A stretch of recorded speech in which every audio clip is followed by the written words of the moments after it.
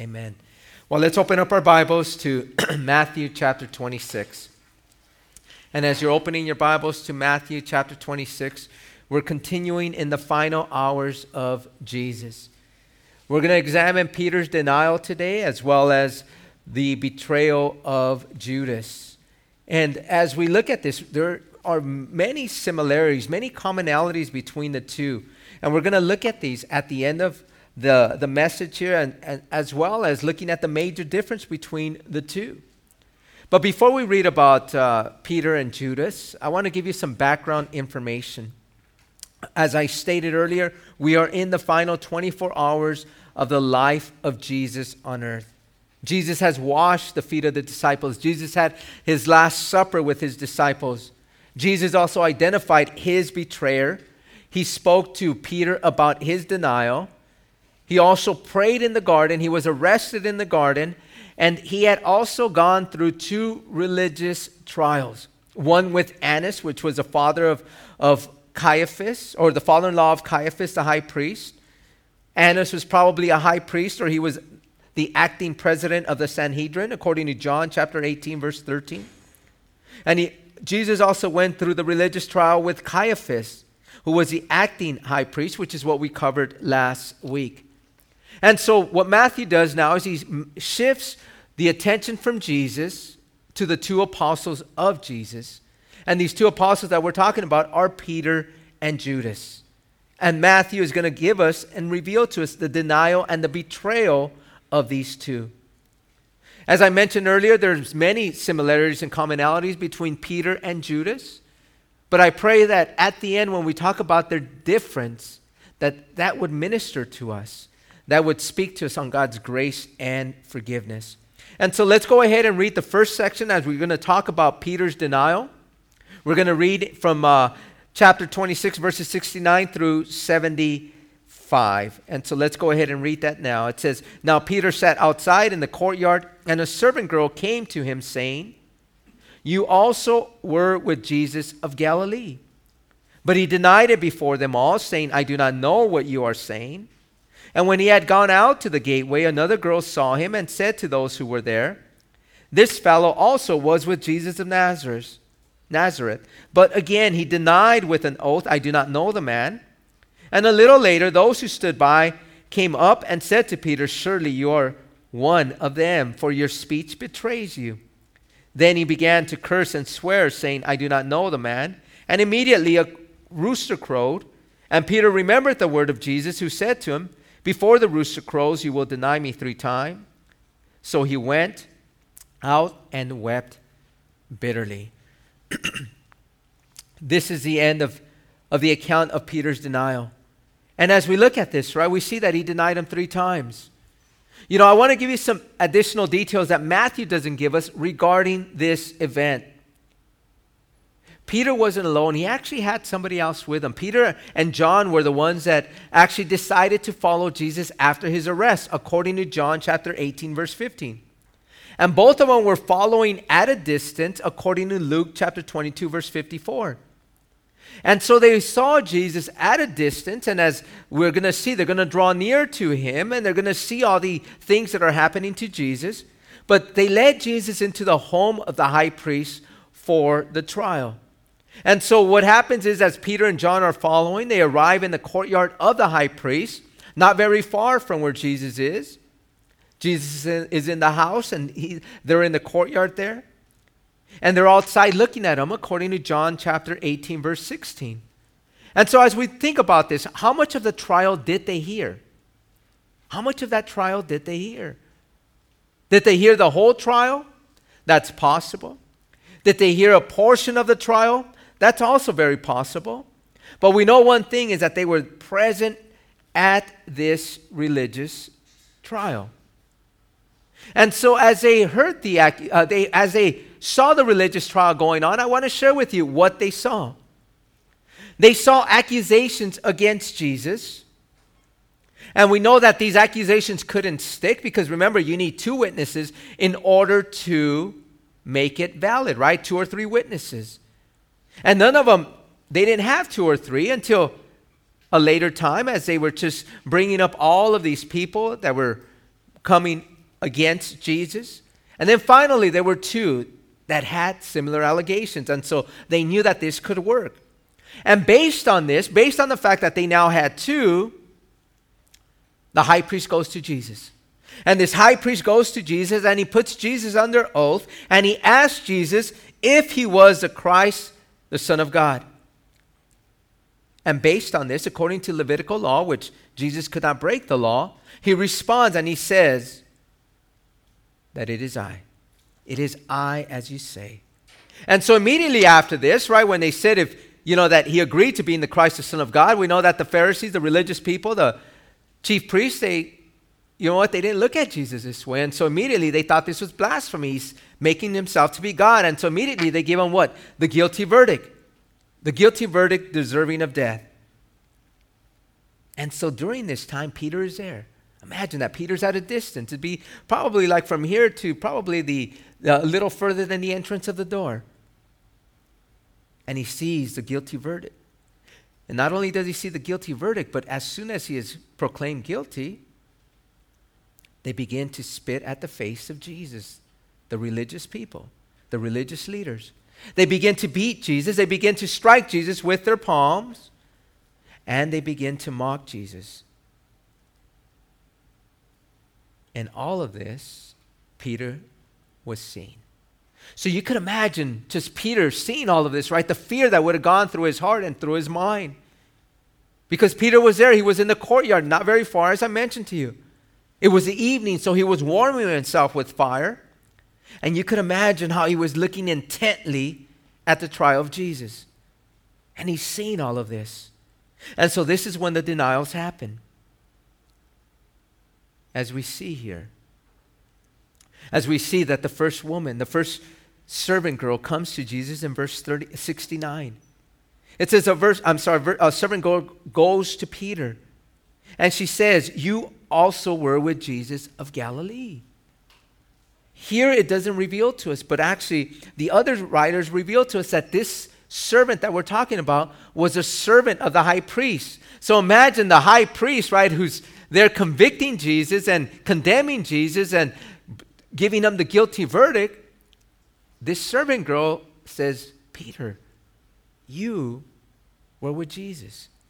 So you could imagine the fear. And so immediately what does Peter do? He denies it. And he says, "I don't know what you're talking about," as he says there in verse 70. And not only does it stop there, but then you have another individual coming to Peter. And this person says that, you know what? This fellow, Peter, was with Jesus of Nazareth. But Peter denies it. He denies it for the second time. And he says, "I don't know this man," according to verse 72 there. And so then others come, right? As Peter denies it the second time, and they're seeing all this, right? So others come and they say, "You know what? You are one of the disciples of Jesus. Your speech reveals it.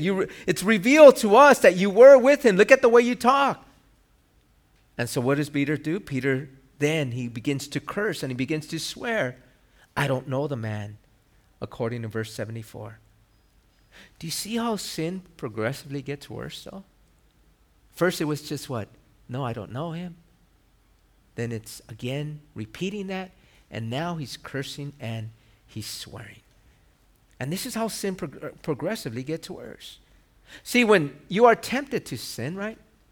You don't think it's nothing big. And you just, again, come to a place of just compromising yourself. And when you compromise yourself, we know one thing, it starts small. But then it progressively gets worse and worse for others to see. And then it comes to a point where, you know what, you're no longer convicted by the Holy Spirit and you're just doing what you want to do. You're so blinded to your own sin. And this is where Peter was, blinded by the sin that he was doing, blinded by his denial. And this is the way we can become as people. It's happened to me where sin starts off small and it progressively gets worse. Where you no longer see it. You're blinded to the fact of how bad we've become. And yet everyone is visible, and yet everyone can see your sin visibly. As it came to Peter, he did it 3 times. And we know that at this 3rd time, the rooster crowed. And then Peter remembers what Jesus told him in Matthew chapter 26, verse 32. that before the rooster crows, you will deny me 3 times. Imagine that. Imagine how Peter would have felt at this moment. I want to give you some additional details that the other writers give us. When we look at Luke chapter 22, verse 61. He said that after Peter denied the Lord the 3rd time, when the rooster crowed, can you imagine this one? That the Lord turned and he looked at Peter. The Lord turned and he looked at Peter. Imagine that.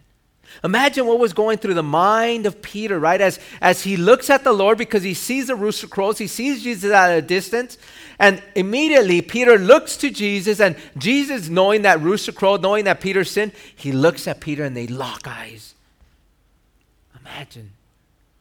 Imagine how Peter would have felt.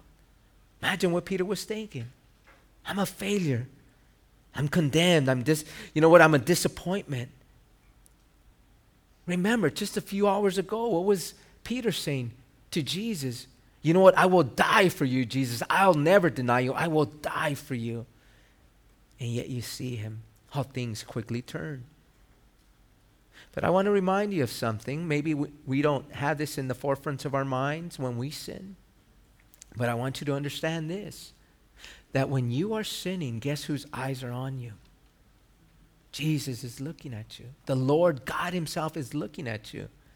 See, if we have this perspective in the back of our minds, we won't sin. You will try everything in your power not to sin because you know that God is looking at you. Having a constant awareness that God is looking at each and every one of us, even behind closed doors when we see no one else looking at us, God is looking. He knows exactly what you're doing. His eyes are locked on you. And you know how I know this? Because the Bible tells us, according to Proverbs 15 verse 3, it says, the eyes of the Lord are in every place. In every place. Keeping watch on the evil and the good.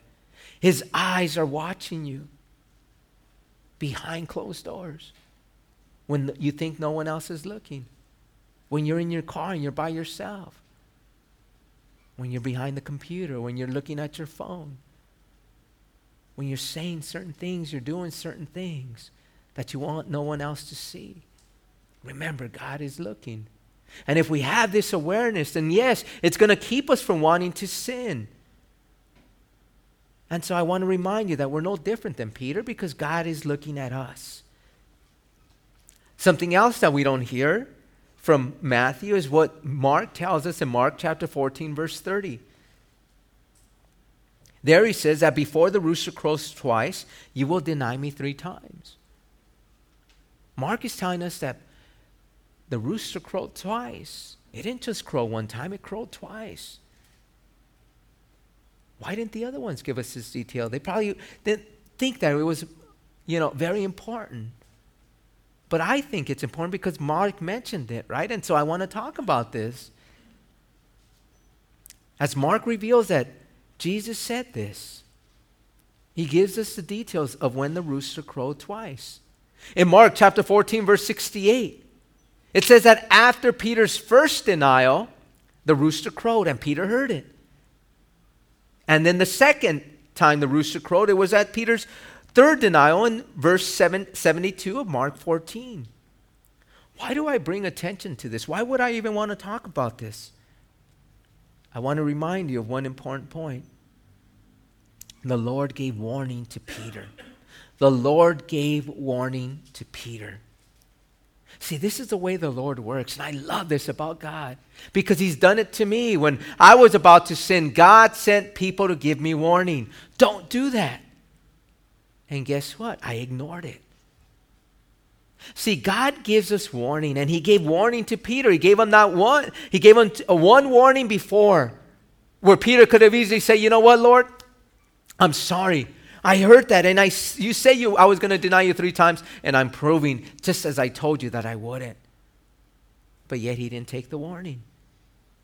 See, God is always giving us warning about our sin. Why does he give you warning about your sin? Because he knows what it's going to do in your life. He knows the destruction that it brings. He knows the pain and the heartache that sin brings you. So as a child of God, he wants to prevent this from coming upon your life. So he gives us warning so that we don't sin. He'll either send somebody to you, he'll either speak directly to you, he'll either speak from his word to you. Whatever it is, know this, that before you sin, there have been several warnings that have been given to you. The problem is we ignore them. And just as Peter, as it says in verse 75, what does he do? He went out and he wept bitterly.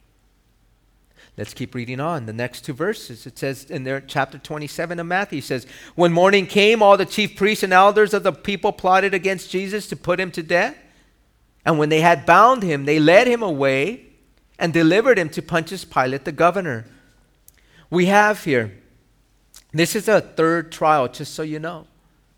The first trial was with Annas, as I mentioned. The second one was with Caiaphas, and this one is with the Sanhedrin. How do we know this is the third trial? Because it says that it's in the morning, that all the chief priests came together once again to plot against Jesus.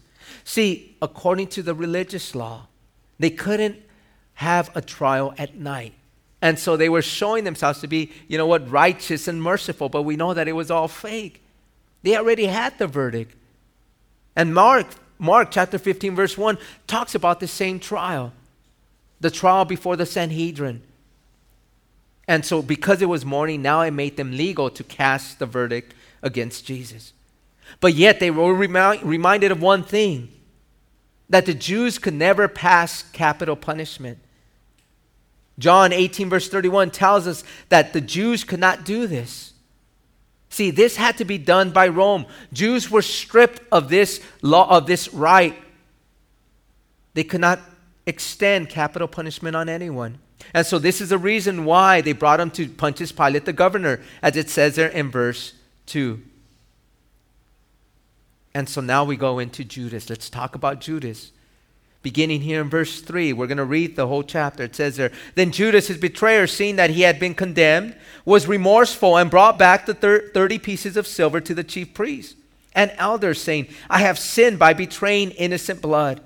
And they said, what is that to us? You see to it. Then he threw down the 30 pieces of silver in the temple and departed, and went and hanged himself. But the chief priests took the silver pieces and said, it is not lawful to put them into the treasury because they are the price of blood. And they consulted together and brought with them the potter's field to bury strangers in. Therefore the field has been called the field of blood to this day. Then was fulfilled what was spoken by Jeremiah the prophet, saying, and they took the 30 pieces of silver, the value of him who was priced, whom they of the children of Israel priced, and gave them for the potter's field as the Lord directed me. Let me give you some insight. Let me give you some background information on Judas. I want you to understand one thing, that Judas was also present there during the trials of Jesus. Why do I say that? Look at what it says in verse 3. Then Judas, his betrayer, seeing that he had been condemned, he saw it himself. Just like Peter, he was probably in a different area, and he was there watching what was happening to Jesus. And as he saw that Jesus was condemned, it tells us there, the immediate thing that was spoken next was that he was remorseful. He was remorseful. He felt bad. He says that I have sinned by betraying innocent blood. He felt bad about the fact that he betrayed Jesus. He was sorry for it. And so what does he do? He comes to the chief priest acknowledging the sin of betrayal. And it states that these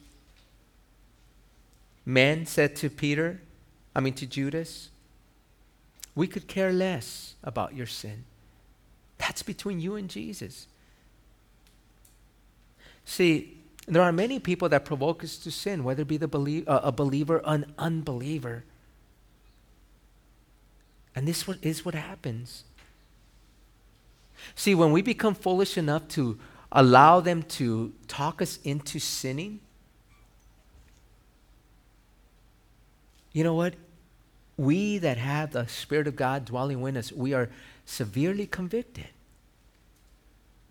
And we begin to have regret. And many times when it comes to these individuals that cause us to sin, many times they just abandon you and they say, guess what? You're on your own. Has this ever happened to you? It happens. Just like with Judas. You're on your own. These were unbelievers. You're on your own. They said they know God, but they didn't really know God. And they said, you're on your own. That's between you and Jesus. And so what does Judas do? He throws the 30 pieces of silver in the temple. And he leaves. And when he leaves, he couldn't take it. He couldn't take the remorse that he hung himself. That he left and he hung himself. There's some additional insight that another book reveals to us regarding this hanging of Judas. It's from Acts chapter 1, verse 18. It tells us there that Judas, he fell head first there where he hung himself. His body split open, spilling out all his intestines. See, what happened is when Judas hung himself on the limb, he would have been there for some time. The body weight got the limb to be very weak, and so the limb breaks, and there must have been a rock beneath. And he falls on that sharp rock, and when he falls on it, his stomach splits open, and his intestines spill out. How grotesque this would have been. But as we read here, what the Bible tells us, it tells us that the chief priest took the pieces of silver. See, they couldn't put it back into the treasury. Why? Because it was blood money. What is blood money? It's a payment for murder. And so what they could do with this is they could buy a plot of land, right? Which eventually became a cemetery for foreigners, and they ended up calling it the Field of Blood. And then Matthew says something interesting. This is all in fulfillment to what Jeremiah spoke. Let me give you some insight here, because I want to give this to you only because there's something here that you need to be aware of. When we look at the prophecy, and they took the 30 pieces of silver, the value of him who was priced, whom the children of Israel priced, and gave them for the potter's field as the Lord directed me. This prophecy was actually given by Zechariah, but yet we have Jeremiah. Zechariah 11 verses 12 and 13 is very similar to what was spoken here by Matthew. So why would Matthew use Jeremiah? I'm going to give you a couple of opinions. One is that Jeremiah did speak on these things. He spoke about the 30 pieces. He spoke about the potter's field in Jeremiah chapter 32, Jeremiah 18, and Jeremiah chapter 19. But we also know that it probably was something that was spoken down to Matthew. Maybe that's why he wrote it. I don't know if that's the case, but maybe there was oral tradition that Jeremiah was the one that said this, and so he wrote that. Why would he use Jeremiah? This is what I believe. See, in the Hebrew manuscripts, I want you to know this, that Jeremiah is the first prophet that's listed. And whenever they would speak of the prophets, they would use Jeremiah. They would use the name of Jeremiah to represent all the prophet books. I just wanted to give you that insight in case anyone ever brings that to your attention. But I want to move on to what's, I think, important for us. We're going to look real quick at the similarities. We're going to look at the commonalities. And then, most importantly, we're going to speak on this major difference between the two. So let's speak on the similarities. I'm going to give you 7 of them, okay? 7 similarities between Judas and Peter and Judas. One is that they were the apostles of Jesus. That's the first similarity, right? They were both apostles. In Luke chapter 6, verses 12 through 16, it gives us the fact that Jesus prayed for the apostles, those that he would choose, and Peter and Judas were amongst the 12. The second similarity is that both were loved by Jesus. They were both extremely loved by Jesus. I want you to know one thing, that Jesus didn't love one more than the other. Jesus didn't love Peter more than Judas. The Word of God tells us that he loved them both the same. Look at John chapter 13, verse 1. It says, "Now before the feast of the Passover, when Jesus knew that his hour had come, that he should depart from this world to the Father, having loved his own who were in the world, he loved them to the end." He loved them. It didn't say that he loved just the 11. He loved the 12. And the truth is the same for all of us today. Jesus loves us all the same. I want you to know that. Whether it's a believer or an unbeliever, he loves you all the same. I don't know if you ever realize that. And there's no more than that There's no more that you can do that for Jesus to love you more. Did you know that Jesus loves you at its purest form? There's many people that try to make Jesus or try to attempt that to have Jesus love them more. He already loves you. He loves you, whether you're a believer or non-believer. This is why we know for a fact in John 3:16 it says, "For God so loved the world that he gave his only begotten Son." For God so loved the world. The world is made up of believers and unbelievers. And God loves him. God loves you. The next similarity is this, is that Jesus predicted the sins of both. Jesus predicted the sins of both. In Matthew chapter 26, verse 36, it tells us that Jesus told Peter directly, "Before the rooster crows, you will deny me 3 times." Before the rooster crows, you will deny me 3 times. Jesus told Peter. And not only does he tell Peter his sin, but he's going to tell Judas his sin, because when we look at Matthew 26, verse 21, it says that when Jesus was with the 12, he told them, "One of you will betray me." But then in verse 25, he spoke to Judas directly, and when Judas asked him if it was him, Jesus said, "You have said it." Just like I mentioned before, Jesus giving the warning before you walk and take that plunge of sin. But I want to share this with you. Why do we sin after the warning? The reason why we sin after the warning is because you are no longer walking in the Spirit. You are fulfilling the lust of the flesh. That's why you don't take the warning. You want to satisfy, you want to crave these passions that you have, whatever it may be. Whatever it is, you're going to do it. Why? Because you're not in the Spirit. Because when we're in the Spirit, the Word of God promises that we shall not fulfill the lust of the flesh. But when you're not walking in the Spirit and you have the warning, it's because you want to fulfill your flesh. Look at what it says in James chapter 1, beginning in verse 14. It says, "But each one is tempted when he is drawn away by his own desires." When you are drawn away by your own desires and enticed, then when desire has conceived, it gives birth to sin, and sin, when it is full grown, brings forth death.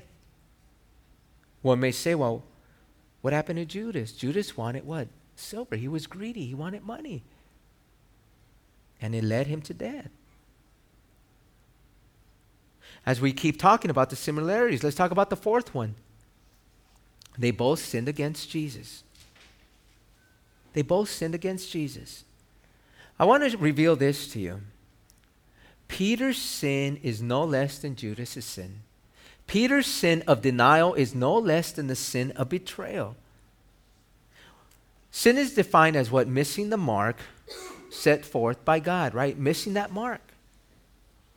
And I want to remind you of one important truth, that one sin is no greater than the next. Just one sin that you commit will keep you out of heaven.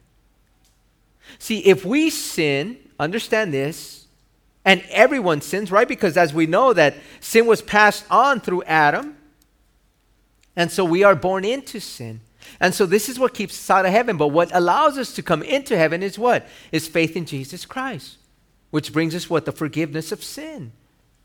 But I want to share this with you, that one sin, because many people say, well, you know what, I don't do this, I don't do that, I don't do this. But one sin makes you guilty. As it says there in James chapter 2, verse 10.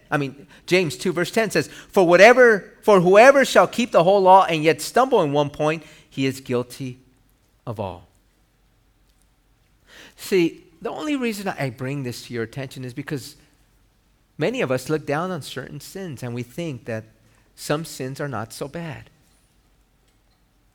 Some of the sins that we do are not so bad, but yet we're quick to point out the other sins with other people. Many of us will say, well, we know adultery is bad. We know that that's a terrible sin. Cheating on your wife, having an affair outside of marriage. We also know, some people may say, well, the drug addict, we know that he's a sinner. We know the murderer, he's a sinner.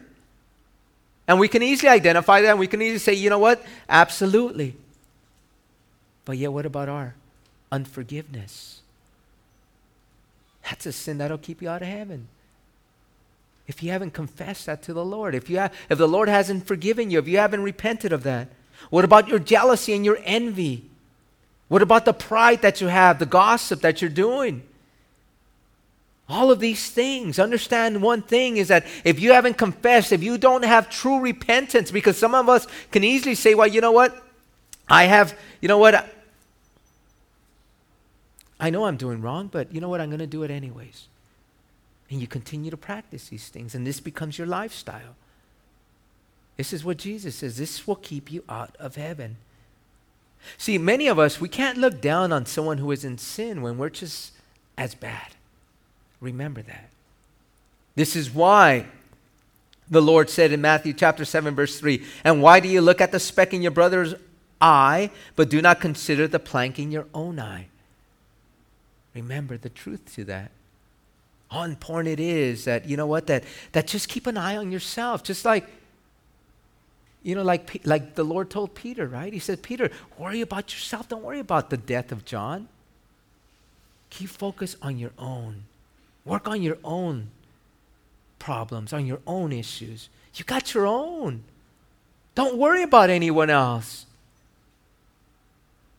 Focus on your relationship with me. The fifth thing that I want to talk about is the fact that they both sinned the night before. Peter denied Jesus the night before the Lord's death, and Judas betrayed Jesus the night before also. They both did it the night before. And the sixth similarity is this. They were both tempted by Satan the night before. It was a temptation by Satan. Remember that. It was a temptation by Satan. Many of us won't even look at Peter's denial as a temptation by Satan. But let me prove this to you from Luke chapter 22, verse 31 says this. And the Lord said, Simon, Simon, indeed Satan has asked for you that he may sift you as wheat. But I have prayed for you that your faith should not fail. And when you have returned to me, strengthen your brethren. But he said to him, Lord, I am ready to go with you both to prison and to death. Then he said, I tell you, Peter, the rooster shall not crow this day before you will deny me 3 times that you know me. It was Satan that tempted him. It was Satan that wanted to destroy Peter. We need to understand. And the same thing with Judas. It was Satan that entered Judas. It was Satan that moved Judas. In John 13, verse 27, it says, now after the piece of bread, Satan entered him. Then Jesus said to him, what you do quickly. Understand, these temptations were given by Satan. See, Peter, when we think about Peter, Peter was a believer. And Peter knows how Satan works. This is why he wrote later in 1 Peter chapter 5, verse 8, be sober, be vigilant, because your adversary, the devil, walks about like a roaring lion, seeking whom he may devour. Peter knows what Satan's plan is. He wants to devour us. He wanted to devour Peter. And so this is why he tempted Peter. I want to share this with you, especially those of you where God is using you powerfully, where you're drawing near to the Lord. And the Satan knows that you're drawing near to the Lord. And all of a sudden you see yourself growing in leaps and bounds. And all of a sudden you see yourself becoming stronger in the Lord. You are a target for Satan. Just like with Peter. He knew exactly what work God wanted to do through Peter. And Satan wanted him out. The same is for all of us. And those of you that are in ministry, remember this. The devil wants you out completely. He wants to devour each and every one of you. Why does he want to devour you? Because God is using you. And he wants to prevent the work of God happening in and through your life. Don't ever take this so lightly. Don't ever think that you're not a target for Satan or you're not a target for the demons that he assigned to you. Because each and every one of us have demons that have been assigned to us. And they study you and they know you. There are 2 or 3 individuals that know you. God knows you very well. The demons know you very well. And you're still on the fence. You don't know yourself. But as we think about this, remember, that Satan is going to devote himself to stop the work that God is doing through you. Judas was a non-believer. I'm going to give you something to ponder here. Satan will use non-believers to come against you. Just like Judas was used to come against Jesus,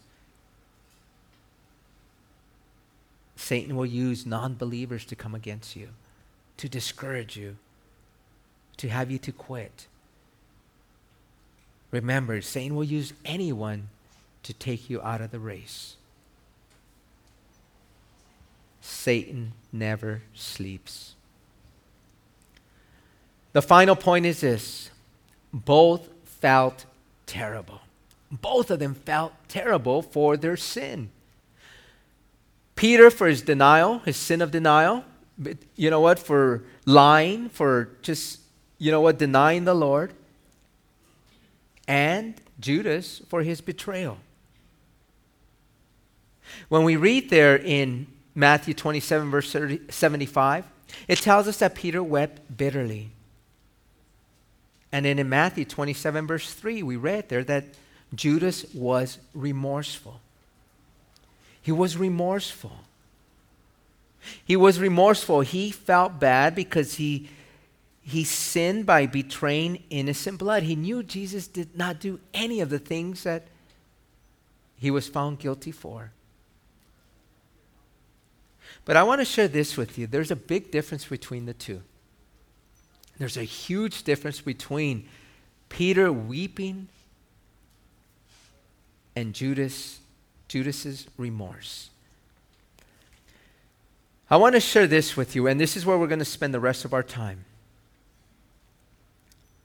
When we look at Peter, the difference between the two is that Peter had deep sorrow. Okay, Peter had deep sorrow. What caused him to weep? Whenever you weep, it's because of what?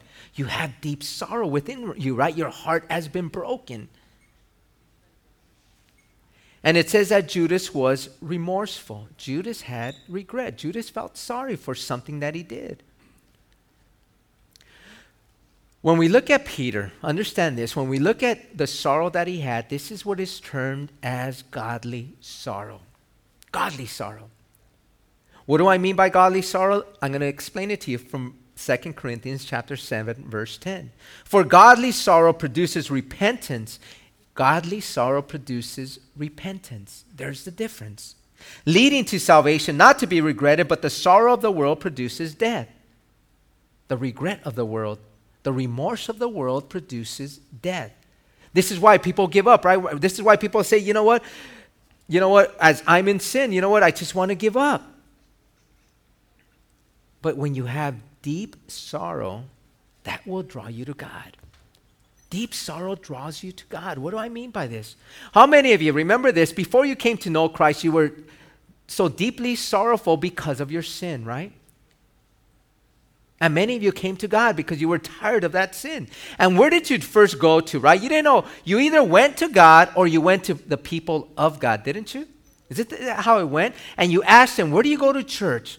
What's happening in your life? Why do I see a change in you? I want that change myself. I want to be different. And so you either go to the people of God or you go to God himself. See, this is what deep sorrow does. It leads you to God or to the people of God to ask for counsel, to seek direction. But when it comes to regret, when it comes to remorse, remember this. It doesn't lead you to God. Let me give you illustrations of both. Let me give you the illustration of this remorse. How many of you know people that are just alcoholics and they're always crying about their drinking problem? Right? We know people like this, don't we? You know people that are that are addicted to drugs and they're always saying, I want to get off the drug. I want to get off the high. And they're sorry about that and they'll cry to you.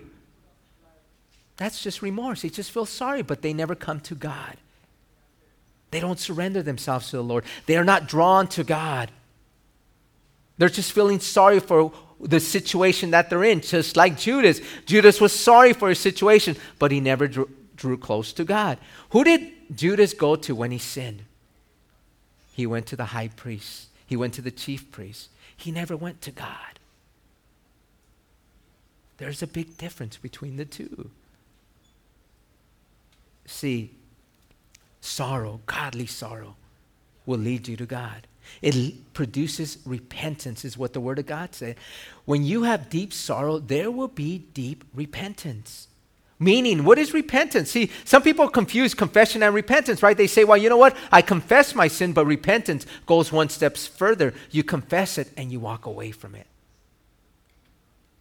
And that's what happens when you have godly sorrow. Look at what it says. I want to read to you from James chapter 4, verses 7 and 10. It says, 7 through 10, it says, therefore submit to God, resist the devil, and he will flee. Draw near to God, and he will draw near to you. Cleanse your hands, you sinners, and purify your hearts, you double-minded. Lament and mourn and weep. Let your laughter be turned to mourning, and your joy to gloom. Humble yourselves in the sight of the Lord, and he will lift you up. I remember when I came to the Lord. Before I came to the Lord, I'm going to share this with you. There were many times that I would just rejoice in my sin. I would share it with others. I would talk about it with others. You know what? There was nothing wrong with it.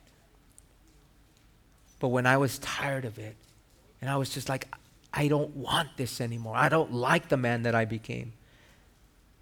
There was deep sorrow for everything that I did. I remember I would sit there, it's just like all of you, and I would hear the messages that were given out. And there would be just a sorrow in my heart. Every message, every service I was going to, I was filled with tears. Why? Because I had a deep sorrow for my sin. I didn't like that anymore. I had that godly sorrow that produced that repentance in me that I never turned back to it. See, there's many people that are sorry. Oh yeah, I'm sorry I did this. I'm sorry I do that. But they continue to do it. That's Judas. That's the sin that we're talking about, but the godly sorrow will move you from it. It will turn you from it.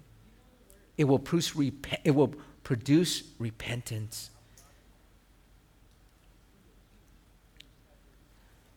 What I love about all of this, and I'm going to close with this.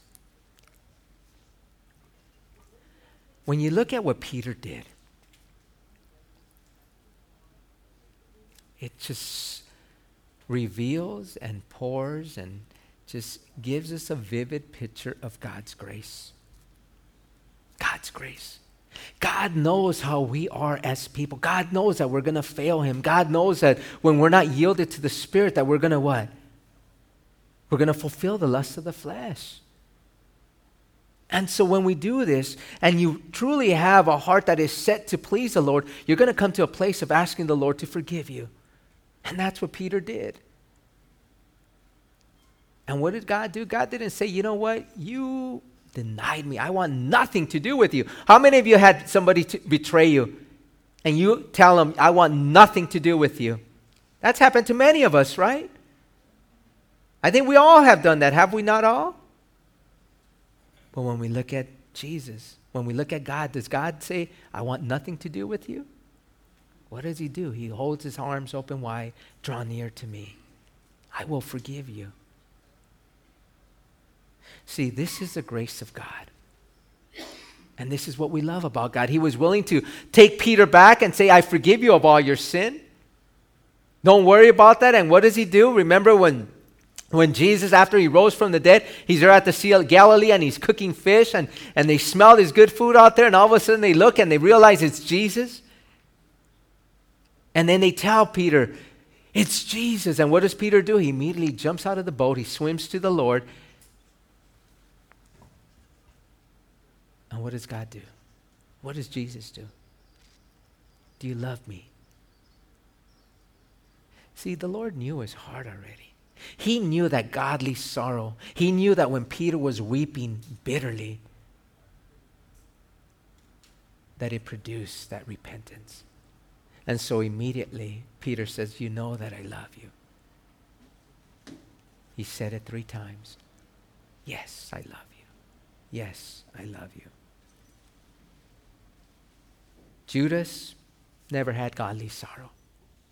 That's why he didn't repent. That's why he hung himself. And unfortunately, as we saw here, you know what? His sin, it never produced. It never produced anything good, but it took his life. I want you to know one thing. The Lord says this: do you despise the riches of his goodness, forbearance, long-suffering, not knowing that the goodness of God leads you to repentance? Romans chapter 2, verse 4. He is so good to us, just like with Peter. He loves you. He died for you. He gave his life for you. And he wants to just bless you. Knowing that God is willing to take me as a sinner, it led me to repentance. May it lead each and every one of us to a heart of repentance, that when you look at your sin, that you no longer want to walk in it, but you're willing to turn from it and allow God to be glorified in and through your life. Amen? Let's pray. Heavenly Father, we thank you. We thank you, Lord, for the message that you've given us. We thank you for the difference between the two, that one asked for your forgiveness and the other one, he never came to you. We thank you for the illustration of Peter, Lord. The fact that you're willing to take us even after we have sinned. Lord, we pray for all of us here. If there's anyone here that hasn't experienced the love of God, maybe you don't know God's love. Maybe you don't know his goodness. Maybe you continue to sin against God. And maybe God has spoken to you directly. Maybe God has given you something here and spoke to your heart. And maybe there isn't that repentance, and it's time to do it today. Maybe it's time to acknowledge it, to walk away from it by the power of God. And the only way that we can do this is when we come and bring it to him. For godly sorrow produces repentance. If you are sorry for your behavior, it's time to make things right with the Lord. If this is you, I'm going to ask you now to raise your hand and we're going to pray for you. Amen. Anyone else?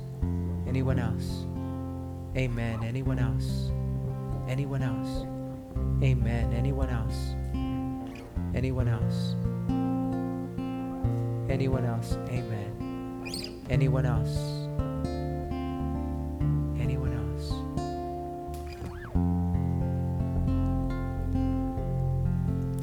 For those of you that raised your hands, for those of you that heard the voice of the Lord and you're sorry,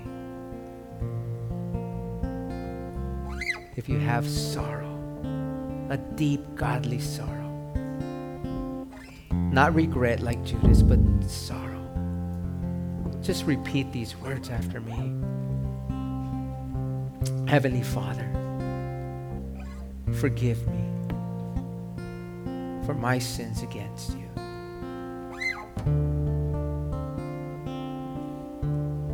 I ask you to come and to live in me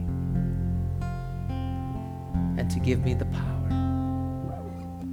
power over sins.